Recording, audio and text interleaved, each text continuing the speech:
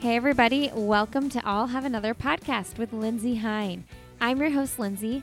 Thank you so much for being here today. This episode of the podcast is brought to you by Generation UCAN. UCAN delivers smarter energy powered by Superstarch. Their energy is smarter because it gives you steady and balanced energy without sugar or stimulants. No heart racing highs and no crashing lows.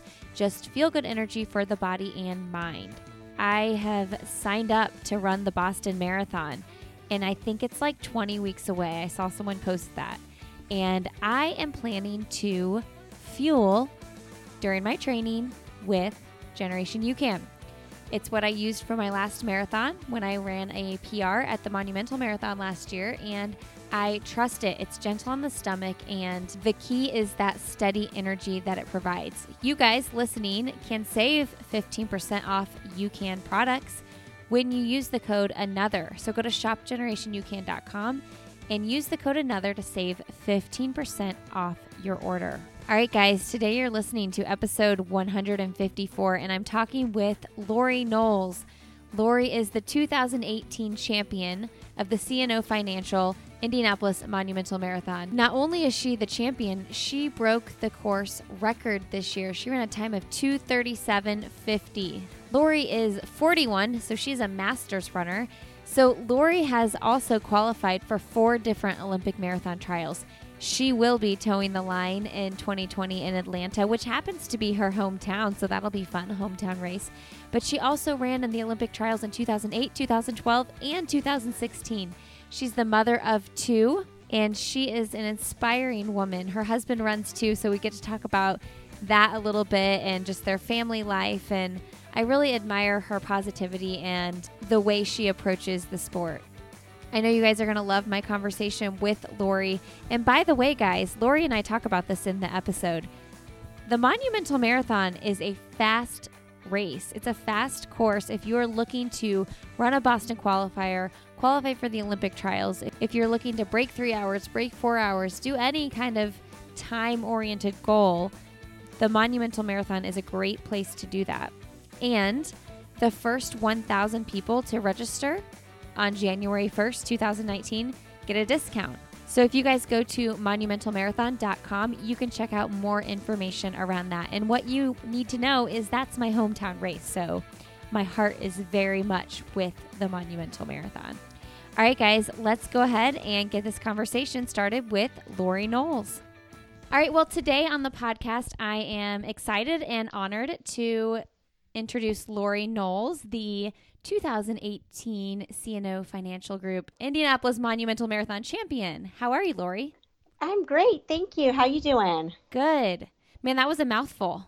I was really impressed you knew all the words. Well, I have notes, to be fair. Okay, perfect. This is half of the reason why I do audio and not video. Sounds good. Yeah, it's a mouthful. Yeah. So let's not fail to mention that not only are you the 2018 champion, but you're also the new course record holder. I was, which was really exciting. I actually, the person who held the record before was a friend of mine, and it was somebody I knew. We had lived in Charlotte for a while, and it's someone I knew there. So it was kind of fun to get a friend's record. Oh, totally. Now, who was the record holder before you?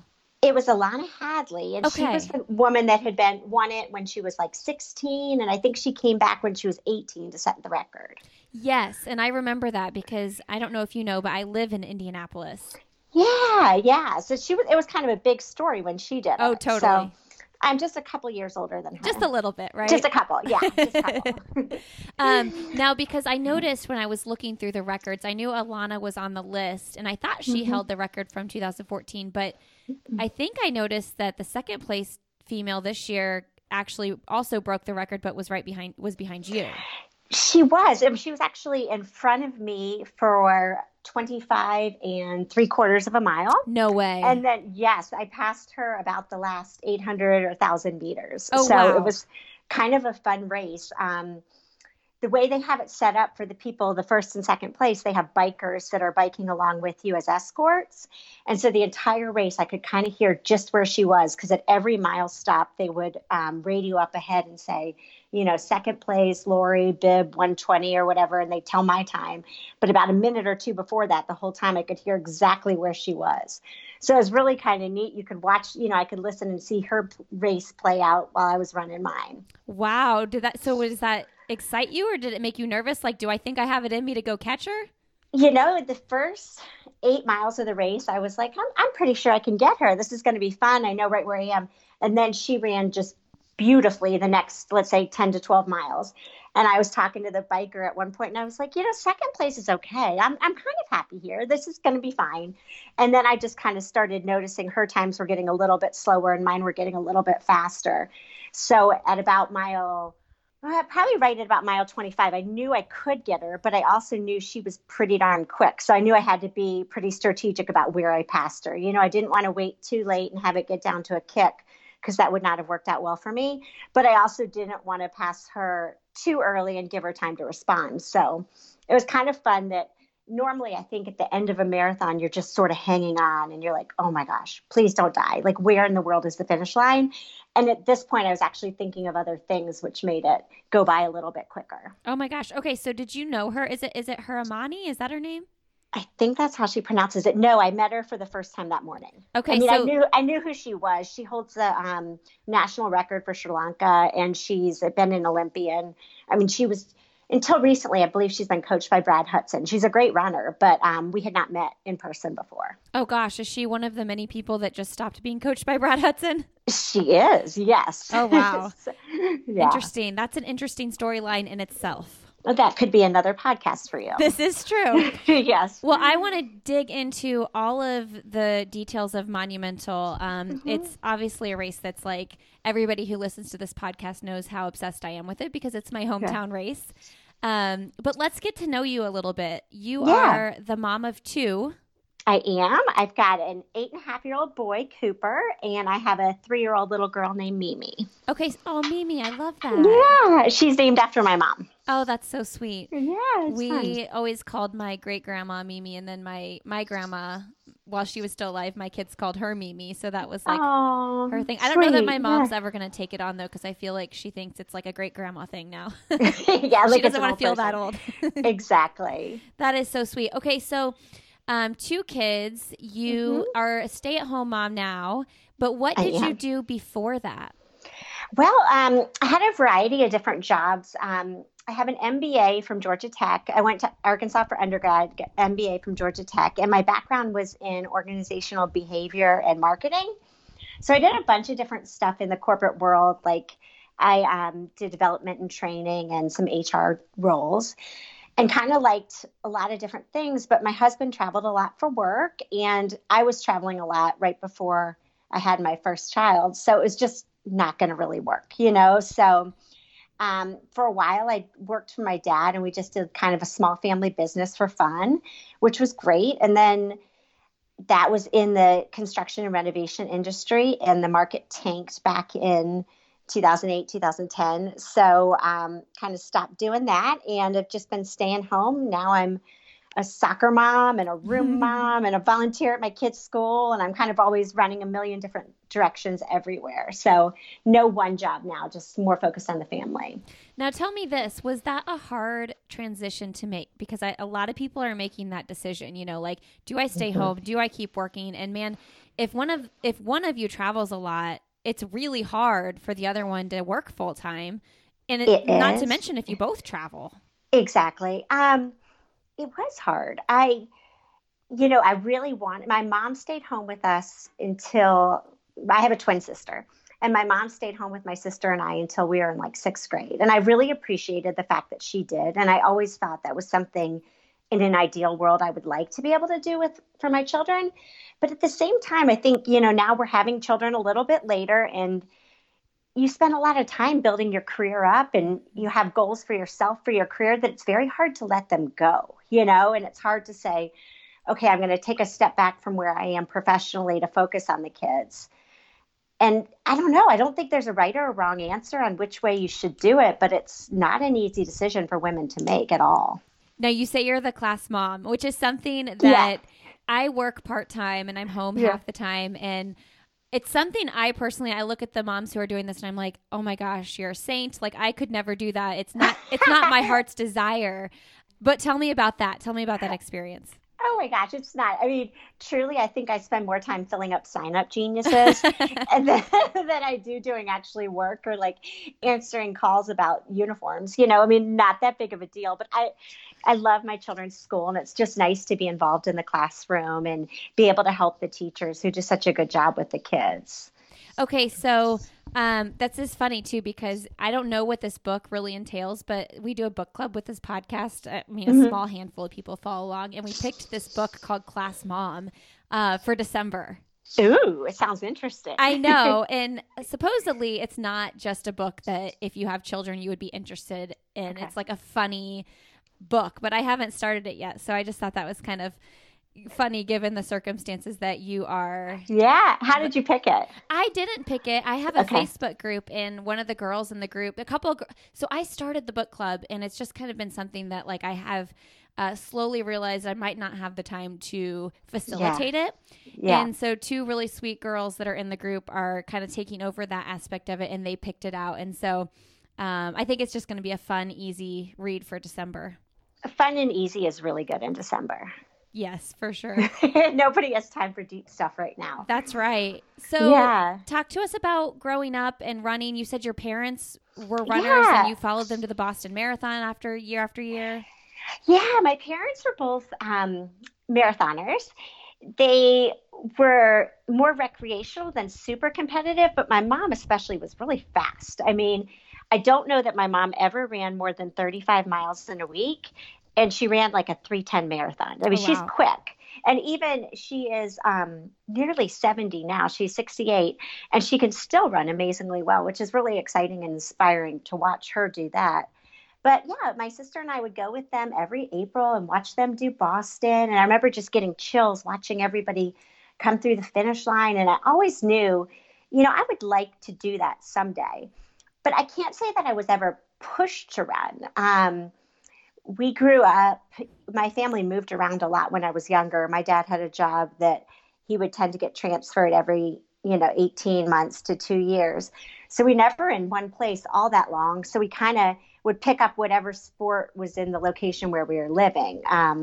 We lived in Connecticut for a while and did swimming lessons in Long Island Sound. Or we moved to Cleveland, Ohio, and all of our friends played softball. So we'd pick that up. And my twin sister was really sporty, and she was really good at everything she did. And I was not. I was always fast, but I had zero hand-eye coordination to the point of I was asked to be the basketball scorekeeper because I was that bad. I mean, I just couldn't do it. Or when we played softball, I had friends that were the refs, and they would just tell me, please don't hit the ball. Please just don't swing. Because if you can get to first base, if you're walked, I'm going to get to home plate. I'm going to get a run. But there's no way my bat can make connection with the ball because I had no talent. So running sort of came naturally to me because it was the only thing I could do. So it was in 7th grade, I started really running, a little bit more seriously. We had a good little middle school team, and I just loved it and kind of kept at it. And then maybe by probably my junior year in high school, I realized I was, pretty decent at it, and that this was something that I could possibly do in college and beyond. And at that point, I still wasn't doing I guess what we would call workouts today. I would just go out and run 4 or 5 miles a day and call it a day. But I realized that there was some future there and that I'd have the potential to do a little bit more. What kind of team did you run on in high school? I mean, where were you living at the time? Was that still Ohio? At the time we were in Ohio. We were in Cleveland, Ohio. I started at Hudson, which is our local public school, and ran there for a couple of years, and then actually transferred to Beaumont, which was an all-girls school, and had an amazing team at Beaumont. There was a girl, Katie Radkowicz, that she was second or third at Foot Locker a couple of times, and she was the top runner on her team. And then another girl, Candace Nicholson, that was like a 2:06 800 runner. And so I was like the third person on the team, and I was still running, a 10:32 mile. So it was pretty amazing how much talent we had on that one team those years. So it was a really fun place to be. Our coach, Jim Emery, was just amazing, did not push us over at all. I think our longest run was 10 miles, and we do very, very, very minimal workouts, but he just instilled a love of running in all the girls that he coached, and we had really successful teams. In fact, Emily Infield? Yeah. She was actually coached by that a couple of years later, but really? by Mr. Emery at Beaumont also. Yeah. So he always had an amazing tradition of really good athletes. Yeah. I forgot. Yeah. She's from Ohio. I didn't realize that was her coach too. Were you guys racing? Because when I was in high school in Indiana back in like 2000, we raced 4K, and the boys raced 5K. Did you guys race a 4K? No.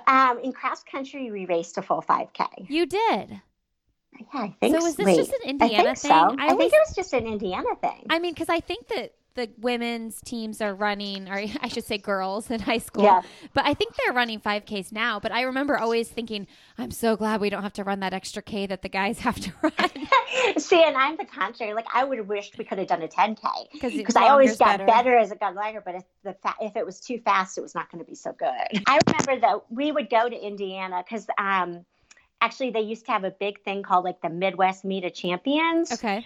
I don't know if you ever did that, but they would get all the surrounding Midwest, the best people from the Midwest, and everybody would run together. And I actually used to run against Amy Yoder at the time, who is now one of my coaches and one of my best friends. And she and I would race against each other. Well, she would beat me, but we would run against each other in these different Midwest meets all through high school. Oh, that's so cool. No, I was never fast enough for that kind of stuff. So you were number 3 on your really good team. I was I was like number 4 to 6 on a like okay team. But it was just so much fun. Cross country in high school is just the best. Okay, so let's talk about that though, because you talk about how running, the best thing about running for you is the friendships in your life. Yeah. And I mean, my gosh, your bridesmaids were from your high school cross country team. Your coach now was someone you used to run again. And your husband, did he run in college? He did. My husband ran at Arkansas, as did I. And so we started dating my last year of college, and we've been married now 16 years. Aww. So yeah, he was a faster. He was an 800 miler. Okay. So he's done some runs. He's done a couple marathons, which is not his cup of tea. But him and I have a good time doing shorter stuff. We've paced a lot of half marathons together, and like more as volunteer opportunities. Like we paced the 130. I think this spring we did a 135 pace for a half marathon in Georgia that we led a big group for that. So him and I still have fun running together. We probably run together once or twice a week. No, that's so fun. I've never actually officially paced a marathon or half marathon with my husband as like an official pacer, but we've both paced races separately, and I want to do it together. I think that sounds so fun. Oh my gosh, it's so much fun. He's a better pacer than I am because I'm too conservative. In my mind, I kind of want to put like a little bit of money in the bank, you know, and save some extra time, whereas he tends to be just right exactly at the pace we're supposed to go. But we're a good pair. So when people are running, what races have you guys paced together? We've done the Atlanta half marathon, the Georgia half marathon. The Atlanta used to have a full marathon that we paced in October, but they don't do that one anymore. But we've done quite a few, so it's really fun. The Atlanta Track Club does a fabulous job for their bigger events of getting pace teams together and having them on every 5-minute interval. Oh, that's so good. they get a lot of the best runners in the area that do that, which is just a lot of fun. And are you guys in Atlanta or a we suburb? We are. We live right in Atlanta. Oh, cool. Yeah. I saw on your Instagram someone took a video, or I don't know how I ran across this, but of you like on the bikes at the Indianapolis airport. I'm so embarrassed. Was it on your Instagram? Whose Instagram was it? No, it was not on my Instagram. Chrissy Peterson, who I adore and just love her. I was in the airport. Well, I need to go back. I tend to get really sore after a marathon. And I'm like one of those people that kind of like, literally I've gotten stuck in the bathtub before, like not been able to make it up a curve. I mean, I put it all out there, which is awesome, I guess. But then the next day I can't move. So long story, but I had done Indy kind of as a last minute change. I was supposed to do CIM and ended up going to Indianapolis. And so I went by myself since it was last minute. And when I had a great time, finished the run, ran to the airport because I had to get home that night for some family stuff. And once I got to the airport, they had these bikes that charged your phone. And I was like, this is amazing. Not because I wanted the workout, but because I was like, this is going to help me keep from getting so sore. Mm-hmm. And then even better, there's a candy store right across. So I was like, if I just bike for a little bit, I'll go get some candy. Everything's going to be great. Not thinking I would see anybody I knew. But all of a sudden I hear, Laurie, and it's this sweet, lovely woman that I've run against a million times who's dying and asking what in the world was wrong with me. Did I not get enough exercise doing the marathon that I felt like I had to get more? And so I was trying to explain it, but it almost came across even worse, because then you're like trying to justify that I had to get more footsteps in to go to the candy store. And I was like, oh my God, this is so not me. People are going to think I'm crazy. I was like, I am so not like this, but it totally came across. I thought it was funny.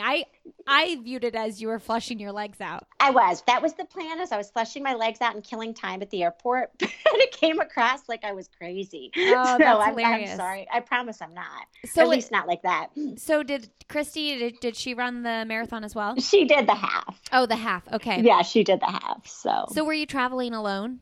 I was. Yes, it was just me. One of my track club teammates, Sally Post, was there. And so I saw her once I was there, but it was just me at the race. Hey, everybody. I want to jump in real quick and thank a sponsor who helps make this show possible to put out every single week, and that is RX Bar. RX Bar is a whole food protein bar. Their bars are made with 100% whole ingredient. RX Bars come in 11 delicious flavor varieties. There are 3 new flavors that hit the market last spring. That's mango pineapple, peanut butter and berries, and chocolate hazelnut. They also recently introduced RX Nut Butter, made with the same core ingredients as RX Protein Bars. The new nut butters include a base of nuts, peanuts, or almonds, egg whites, and dates, available in honey cinnamon peanut butter, and vanilla almond butter. So RX Bar's core ingredients do all the talking. It's simply like eating 3 egg whites, 2 dates, and 6 almonds with no BS. RX Bars are gluten-free, soy-free, dairy-free. They have no added sugar, no artificial colors, artificial flavors, preservatives, or fillers. This is a great breakfast on the go snack. I love giving RX Bars to my kids. My 2-year-old Russell specifically likes them, and it makes me feel really good because I know he's getting good, wholesome protein. And I love them myself to throw them in my bag and take with me on the go. So guys, for 25% off your first order, visit rxbar.com/Lindsay and enter the promo code Lindsay at checkout. Again, for 25% off your first order, visit rxbar.com/Lindsay and enter the promo code Lindsay at checkout. Thank you, RX Bar, for supporting this episode of the podcast. And one more thing I wanted to mention to you guys while I've cut in really quick is that I have created marathon training plans on my website, lindsayhine.com. Go to my shop and you will find them. I've created a beginner, intermediate, and advanced training plan. Now, I do take on one-on-one coaching clients, but I decided to create a plan for people who are looking for a less expensive way to get some coaching guidance and to get a solid training plan. It's 18 weeks. There's a beginner, intermediate, and advanced. In that package, it's a PDF. I provide you with a specific guided pace chart for paces for workouts and easy runs from anywhere from if your goal is from a 3-hour marathon to a 5-hour marathon. I also had videos created that are linked on the PDF. And in those videos, I provide my pre and post run routine as well as the strength routine that I recommend to be done once a week with a marathon training plan. I put a lot of work into these training plans. I hired a graphic designer. I hired a videographer because I really wanted to make sure that it was a solid, good product. Glenn and I worked together to create the marathon program. It is very much based on the kind of training that I do myself. I will likely follow the intermediate plan for my Boston training. I might add a little bit of hills in there that aren't in the general plan.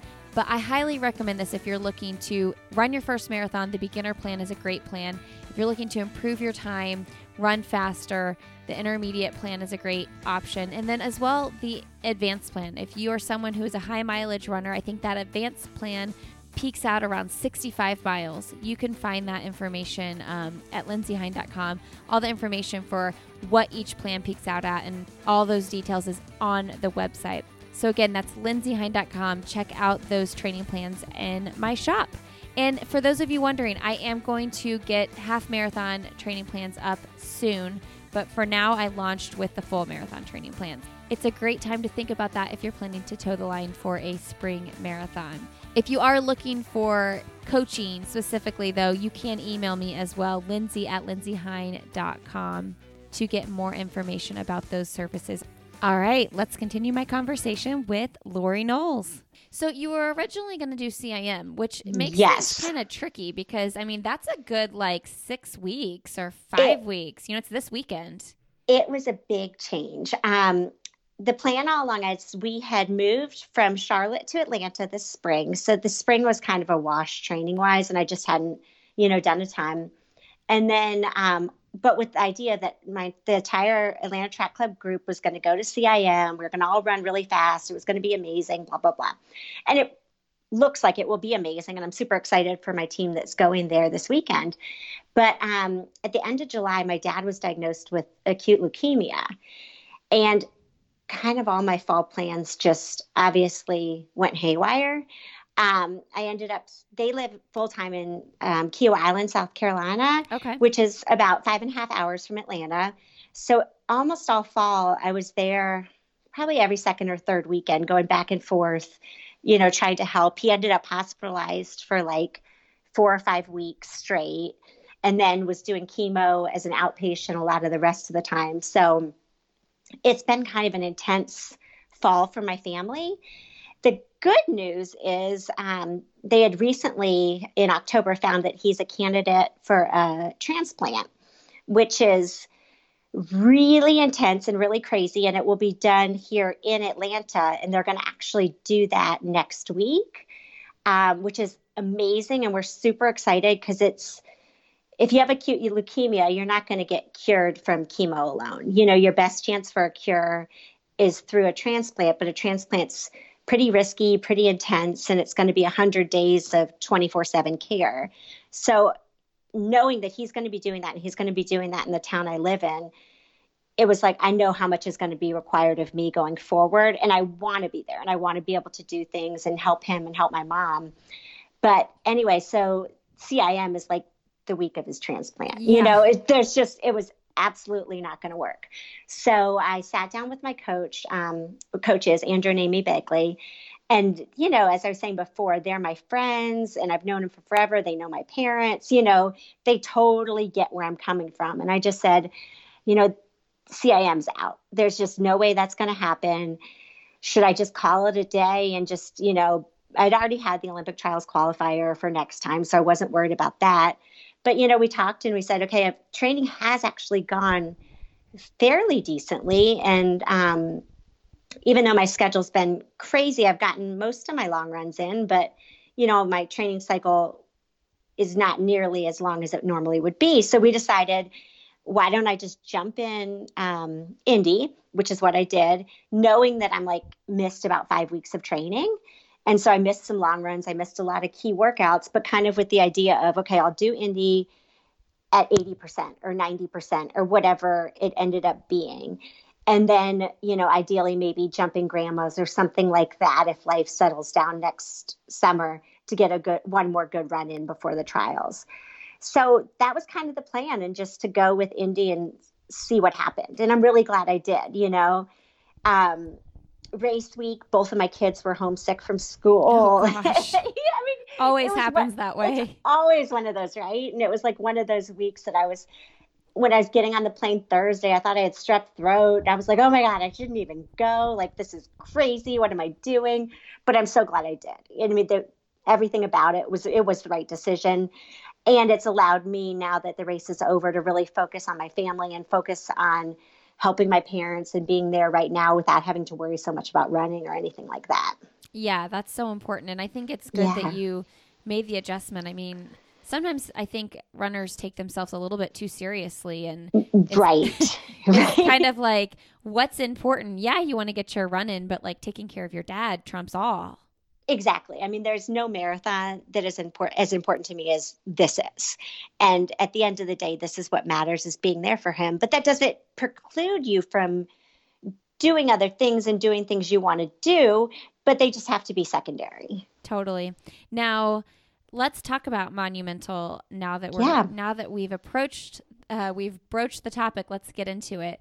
Okay, so you ran a high 237. Your PR's 236.01. When did you set the 236.01? I set it at Chicago a couple of years ago. Okay, and you're 41. I'm 41. Yes, She's I a am. masters runner. I love these masters runners, like I'm old. just taking care of business out there. Yeah. Now, I mean, it's the cool thing is that you're a masters runner, but you're winning a race like Monumental, which is not a small marathon. No, it was, I mean, it was really exciting because I think as a master's, it kind of gives you like a start over point, right? That you have something else you're shooting for, and okay, bottom line, I want to win the masters division of any race I enter. Sure. But then after that, it's like, okay, but I still can be competitive enough in most races that I can try for overall stuff, which is fun. Yeah. So do you have desires to go after that 236 again? I think in a perfect world, if I had done CIM this year, I think I would have been able to get to PR. I think those 5 extra weeks. I think those 5 extra weeks, I do think a 235 was definitely possible. That being said, I mean, I've qualified for 4 Olympic trials. I've done a lot more than I would have ever thought, like my 20-year-old self would have thought I was capable of. So if I can PR again, great. And if not, like, there's a lot of other goals I can, accomplish and achieve. You realize that time really isn't everything. And at the end of the day, like running a 237 to win a race to me is more exciting than running a 235 and being 10th in something else, So it kind of just all depends. Yeah, because I mean, CIM is like notoriously known to be a very fast course. Yes. And you had those extra 5 weeks, but Monumental's a fast course too. Monumental is a beautiful course too. I just can't get over how well they ran it, how it was so easy in terms of like you could get to the starting line easily. You could stay at hotels that were, well, I guess Trump was there that weekend, which made it that's a little, right. a At the little bit fairgrounds. crazier. Yeah, he was like staying across the street from where the start was. And so even as a few minutes before, they were like, okay, hopefully his motorcade's not going to leave like right when the race is starting. Because he's not going to care about he the doesn't race. care about the Monumental race, unfortunately. But but for the most part, I mean, it was just logistically, it was so easy. Indy is such a great town to be in. And it was just a fun race. It's one of those I came home from and I said to all my friends, I was like, this is a race you have to do. It's like a bucket list race because it's just fun. And the colors of the fall trees were amazing. It's beautiful. And, normally you're not like racing a marathon looking around at the trees or the pretty houses, but I kind of was. And it was really pretty. It's just a gorgeous race. Yeah, I love that about Monumental. And I always say that the start line is so easy logistically. And sometimes I think, well, maybe that's just because I know it so well. I know exactly where to park and what to do. But it's one of those things where it's a big enough race that you feel the crowds and the energy from that, but also small enough that like logistically things are simple. Right. Like, I mean, New York or Boston is amazing. And you can't say enough wonderful things about either of those races. But having to take a bus out to the starting line is just kind of a pain. It's so much work, right? And like loading up all your extra layers of clothes and all your extra food because you're sitting at the tent first. I mean, it's just a lot more work. Whereas in this one, I just kind of walked out of my hotel room and was there. So it was just so easy. I know. That's why I always say I want to run Boston and New York for fun and races like Monumental to race. Totally agree with that. Yeah. Absolutely. Now, they do run you up through Meridian Kessler, which is like, there's some beautiful houses on Washington Street, and then you kind of go over through Butler. What was your favorite part of the course? Oh, the finish line? Yeah. No, honestly, I loved, and I don't know the name of the street, but when all those big houses were on either side. Probably and it was Washington. I think it was Washington. It was just so pretty, and everybody was still decorated for Halloween. It was just really cool. Yeah, that street in particular on Halloween is like a dream street. Like we live a little bit further south, but like that is the place to go trick-or-treating if you live in the neighborhood, because it's just like the houses go all out and it's just like it seems like you're in a movie when you're out on that street. I was running with a guy at that point. Him and I were talking, and I was like, I bet they give full candy bars. Oh, sure. And he was like, yeah, he's like, no fun size stuff for these houses. It's like definitely a competition, like all the decorating, and yeah, it's so fun. We've actually, when we lived up in Broad Ripple, we went trick-or-treating over there a couple times because the street we had lived on didn't like really have trick-or-treating for the kids. Yeah. So, okay, let's talk about the race then. You said you were in second place for almost the entire race. I was in second place essentially from when the gun went off till the last 800. Yes. Okay. So, and you said you were running with a guy. Did he run with you most of the time, or was it just a random thing? It was just a random thing. After a couple of miles, you know how you just sort of fall into place with somebody? Yes. And him and I were just running very similar pace. And so it was really nice to have somebody to kind of, he wasn't like annoying chatty. He was just like the good level. You know, we've all had the annoying chatty when they don't stop. Or the people that like sit and breathe heavily and don't talk. And that's kind of equally annoying. But he was like the perfect mix of we just talked a little bit. You know, he lived just outside of Chicago. He had kids. We got all that, and that's about it. But it was nice just to have company. So I ran with him probably through maybe 18 or 19 miles. And then he picked up a little bit, or I slowed down. I'd prefer to think that he picked up.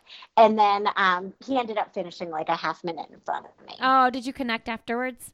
I did, yeah. So it was fun. I was like, thank you so much. And, you know, so it was good to talk to him. He's like, I just ran with the women's winner half of the race. I don't know about that. But yeah, it was nice to have somebody, because it does space out a little bit. Yeah, you know, it does, and for sure. you can be by yourself for a while. Yeah, especially when you're in the top. I mean, even when you're back at like 3-hour pace, you're pretty spaced out. But if you're running a 2:37, you're really spaced out. You're spaced out a bit. Yeah. Well, you know, it's enough that you can see people in front of you or know that there's people behind you, but you're not necessarily running right with people. Now, when going into the race, you knew what the course records were. Mm-hmm. Did you think I might be able to grab that? Were you going for that at all? Or did it just happen?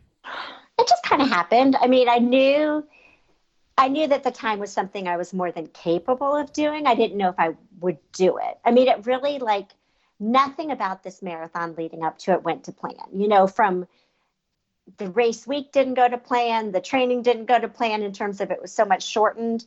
Like you kind of don't know what to expect. The week of the race, you know how sometimes your legs feel so good that week of the race and you're so ready to run and you can hardly wait till race day. Mm-hmm.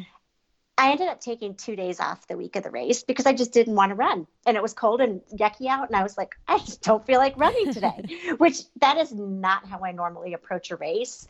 And everything about it was just a little bit different. So I figured it was either going to work out really well for me or I could totally have a terrible experience. So I'm really glad that it went well. Yeah, because so going in, you knew you had the potential to A, break the course record, and B, win the race. I mean, when you towed the line, knowing that you weren't towing the line of like Boston or Chicago, which let's be honest, you could have placed in Boston this year. I wasn't going to win. Well, this year, but like normally, like I did New York last year and I think I was like 20th or something. Okay, I mean, you were 20th. I'm not going into New York. Yeah, like I wouldn't go into New York thinking I was going to win it. But yes, I knew that the possibility existed, but I would have had to have a good race. Yeah. Not a great race, but a good race.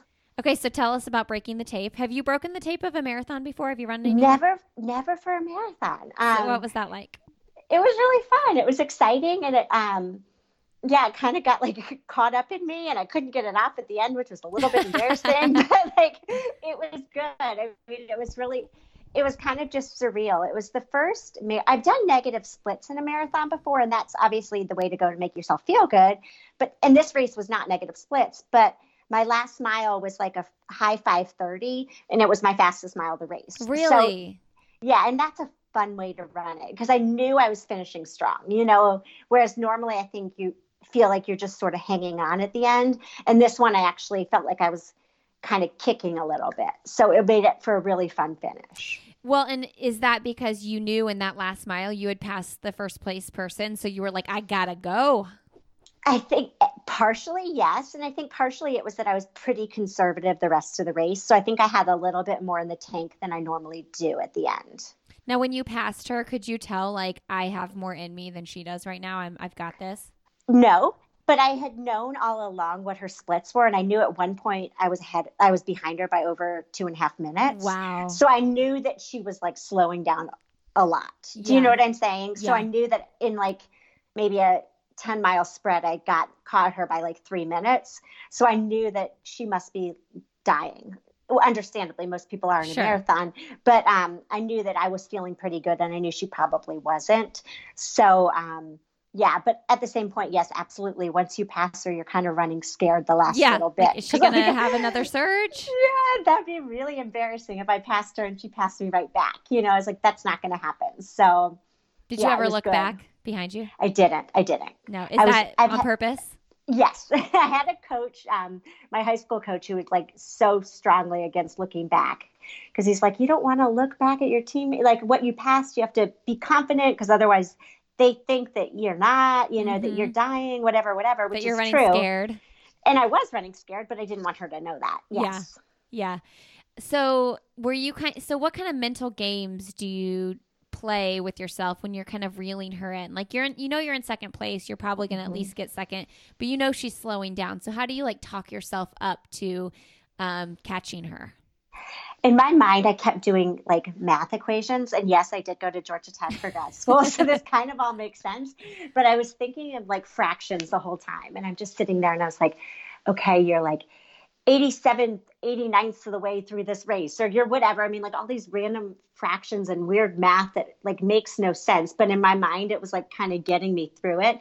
And I was thinking of how much had already passed and being like, okay, you can do this. You've done a mile 5,000 times in your life. You know, you can get this. A 5:30 mile is not going to kill you. You know, so in your mind, you're just trying so hard to keep positive and have my pep talk be positive. Because I think once you start thinking about being tired, it just becomes such a self-fulfilling prophecy, you know, or not believing in yourself, and you start thinking you're exhausted and she's going to catch you again.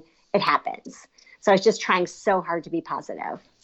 So there's so many Olympic trials qualifiers at this race this year, 14 across all 4 of the elite races. Yep. Yeah. So, and the conditions were great. I mean, for qualifying for Boston too, almost 20% of the finishers did qualify for Boston. So, you know, is this the course that you think is favorable to running super fast?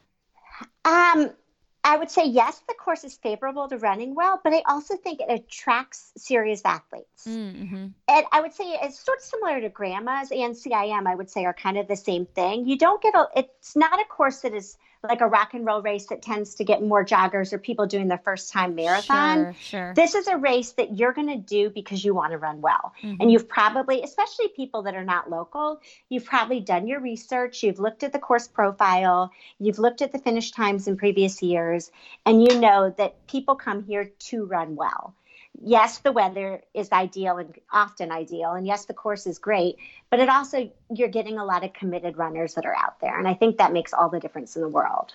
Now, that's a really, really good point, because I know I always say if someone's doing like a first time marathon and they think they might finish in like 5 hours or something, go to Chicago, go to, go to a big race. But that's a really good point that you bring up. And, you know, the weather, it really is normally really good. Right. And I think for a committed runner that you have a set time goal in mind, the weather's so huge. I think for somebody that's doing your first time marathon and you just want to finish the darn thing, having those big races with the bands and the crowds along the whole way that are like screaming and yelling, that's so much more important. But if you're trying to qualify for Boston, let's say, I don't care about the crowds as much as I care about 45 degrees, you know, or you care about the flat course or whatever it would be. Yeah.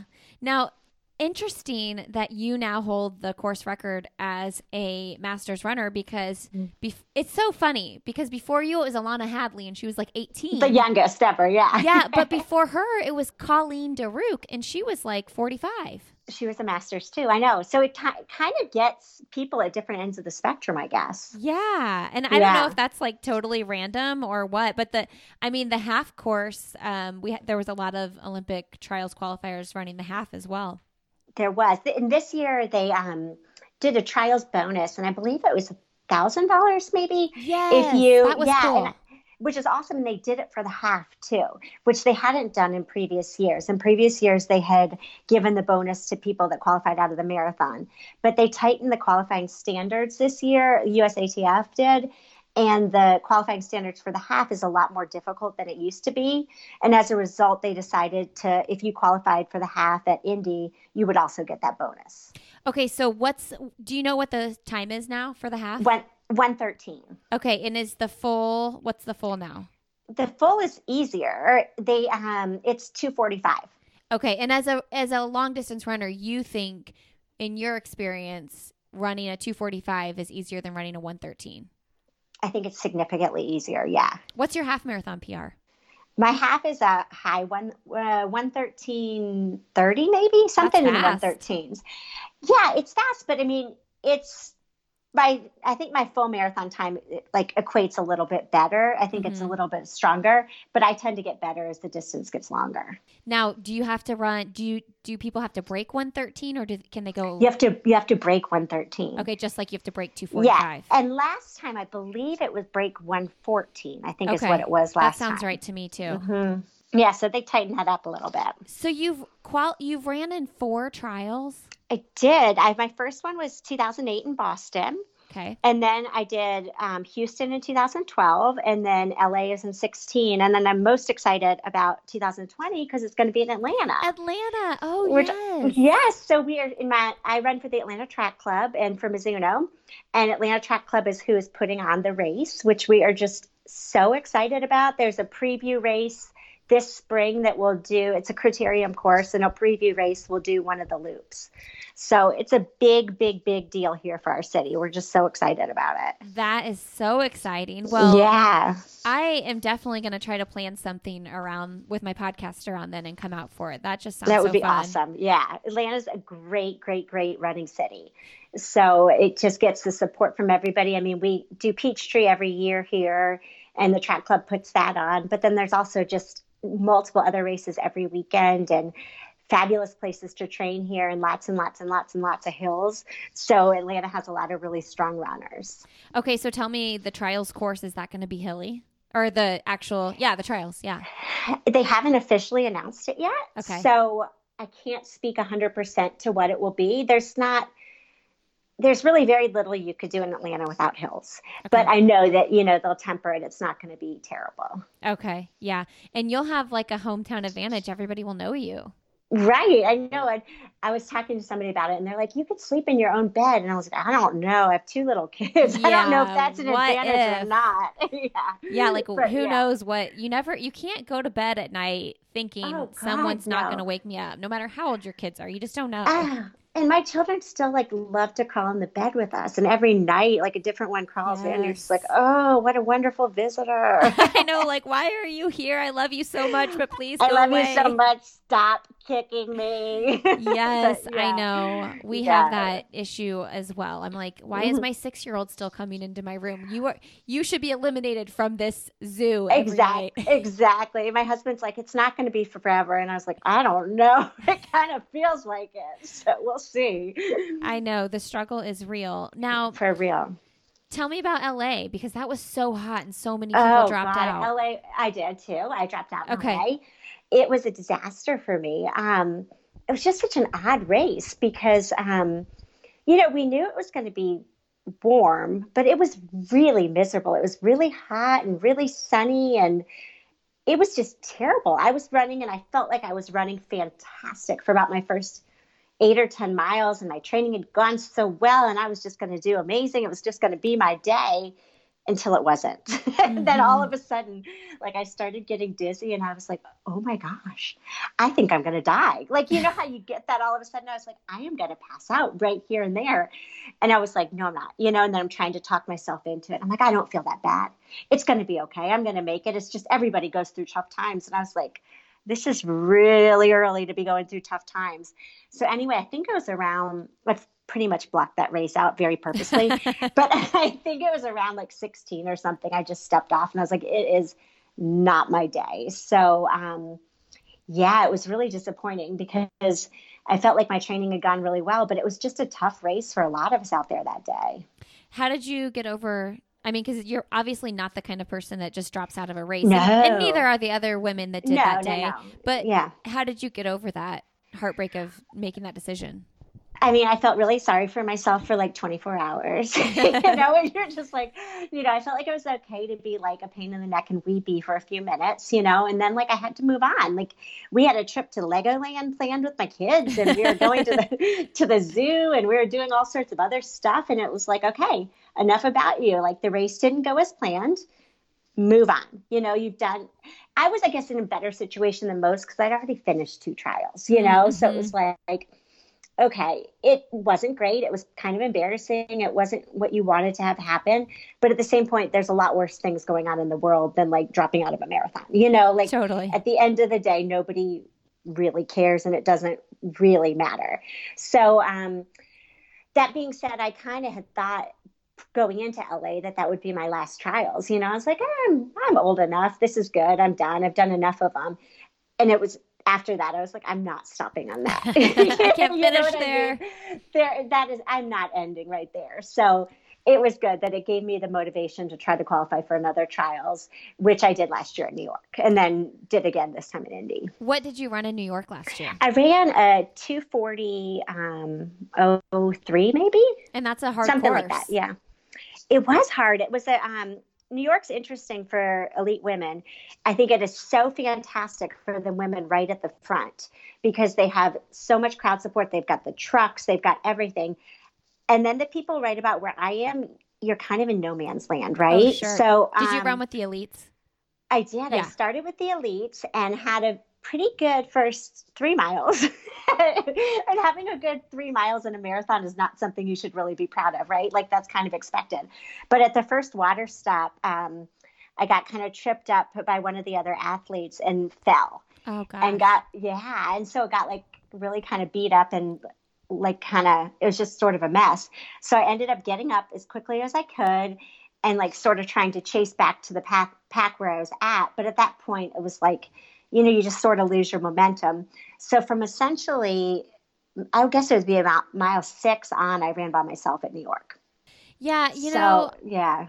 I watched the finish this year from the grandstands, and it just seemed like, the women finishing around where you're saying you finished with the elite start. It's almost like it's so quiet, even in the grandstands as people are coming. I'm like, we should be really celebrating these people. They're still running really fast. But, after those like top 10, 15 come through, it starts kind of getting quiet. Well, the excitement there is obviously at the leaders, as it should be, and that's where it's really exciting. And then after that, you've got people are really excited for the men's leaders to come in. So where I was kind of that in between where you're like, oh my goodness, I hope I don't get passed by the top men, because that wouldn't be good. How much time do you have in between then? Not a lot. I think they were maybe 4 minutes behind where I finished. They were closing in. Yeah, like you don't have time to mess around or you're going to get passed. And I know that because that happened to me one time because I ran New York a few years back.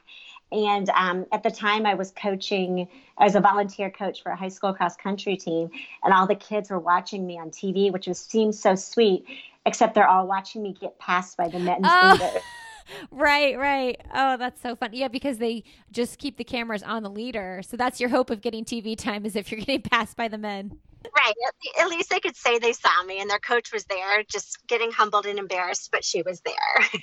It seems like since you ran that 240 in New York and then you ran the 237 in Monumental, like the 245 was no problem for you. Like even if you had a bad day.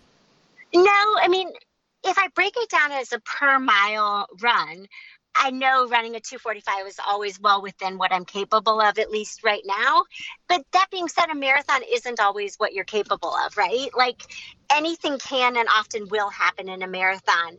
And I feel like you just have to be prepared. You can never say like, oh, a 245 is easy because it's, 9 minutes off of my PR, because nothing in a marathon is easy. At certain days, running 7-minute miles would be difficult. So you just can never necessarily count on anything, I don't think. It's so weird how that happens. Like, you're like, how is the 7-minute mile easy today? And how is a 9-minute mile hard on another day? It's just like your body. Exactly. You never know what exactly is. You can train and you can work hard and you can do what you think is everything right. But sometimes it happens and sometimes it doesn't. Yeah. All right, Laurie. Well, let's wrap up the show with some into the podcast questions. Perfect. I'm so excited about the trials being in Atlanta. You are just like, that's going to be like the biggest party of the year for you. I can't even wait. Yeah, I have friends that'll come in from Charlotte for it and family that'll come in for it. And it's just going to be so exciting. Oh, that's so cool. All right, Laurie, what is one thing personally or professionally that you'd like to do that you haven't done yet? Oh, I have a group of like 3 girlfriends from Charlotte and my husband that all have talked about breaking 3 in the marathon, and I have offered all of them that I would love to pace them any day to break 3, and we haven't put it together yet to do it. So that is like a goal I have, is that I want to be able to do that with my friends and my husband. That is so fun. Now, is he breaking 3 for the first time, or is he pacing with you? He has never broke 3 in a marathon. And the guy has run a 4-minute mile. I mean, he should be able to break 3, but it's just never happened. So, and, he's not a marathoner. He's, 6'3", 200 pounds. He's a big guy, but he would be able to do it. And I would like to see him do it with me. So it'd be fun. That's so fun. What a great goal. Yeah. What's the best, most recent book you've read? Ooh, do you ever do the Reese Witherspoon book club? No. Do you know what that is? Oh my gosh. I think she's so adorable and she has the best book reviews. And so I'd love to say that I have like a little book club that I do at home and meet with people every week, but I just don't have time for that. But I do follow her recommendations, and I just finished one on hers. It was called Where the Crawdads Sing, and it was amazing. Okay. Every month she has a different book, and they're always really good. But that was good. And then she had another one called The Other Woman, and that one was also awesome. I should follow along that list because I'm always looking for books to read. They have really, really good ones. A lot of them are easy reads. Some of them are a little more challenging, but they're all fun. All right. What is one message you'd like to send to the world? Oh, that's a big statement. I know. It's big. I don't really know if I have a message to send out to the whole wide world. I mean, I could send something to your listeners, I guess. That's good. Okay. That's good. Is that good enough? Okay. In terms of that, I mean, I think in terms of running and stuff, just keep going and one step at a time. I mean, if I had told my 20-year-old self in 20 years you'd still be running marathons and you would have run these times and run however many marathons, I would have never believed it. But if you break everything down into one training cycle at a time, one run at a time, one season at a time, I think it's all so doable. And a lot of little goals just can make a lot of big things happen. Ooh, that's good. Good job. Thanks. Way to pull that answer together. That was awesome. Well, I don't know. I certainly don't have a message to send to the whole world, so that's going to have to do. Usually people say be kind or, something like that. Okay, that's good too. Be kind. Be kind. That everybody got that from Ellen. Well, it's a good one. Yeah. Can't go wrong with that. I love that, though, because it can be overwhelming to kind of think of the whole puzzle at once. But you got to really break it down and do one season at a time, one run at a time, or one workout at a time. Right. Just little steps, I think, get you where you want to be. Well, Laurie, congratulations. Oh, thank you so much. And thanks for talking. It was fun. Yeah, so fun. And I am going to put it in my little head, my calendar, that I will see you in 2020 at the Atlanta trials because I'm going to come out and do something there. Perfect. I'm looking forward to it. Okay. And good luck to you with everything with your dad as well next week. Thank you very much. I appreciate it. Okay. Bye, Laurie. Bye. Thanks so much, you guys, for listening today. Thank you, Laurie, for coming on the show and sharing your story. You guys can find me on Instagram. I'm Lindsay Hines 626. Connect with me there. I love connecting with listeners over there. You can find me on Twitter, Lindsay Hine. You can find me on Facebook. I'll have another podcast with Lindsay Hine. We have a group over there as well, and that is a great place to connect and get to know the other listeners of the show. I actually just met a random listener, Jen, through the Facebook group and got to go on a run with her in Austin. So it's a really good way to get connected over there. If you're looking for more ways to support this show, my work that I do every week behind the show, you guys can head over to my Patreon page, patreon.com/Lindsay Hein, and I provide monthly bonus episodes over there. So if you signed up now, you'd have a log of probably close to 30 episodes in there by now. And those episodes can go directly to your podcast feed. All right, guys, have a great Friday. Have a great rest of the weekend. And as always, I'll see you next Friday.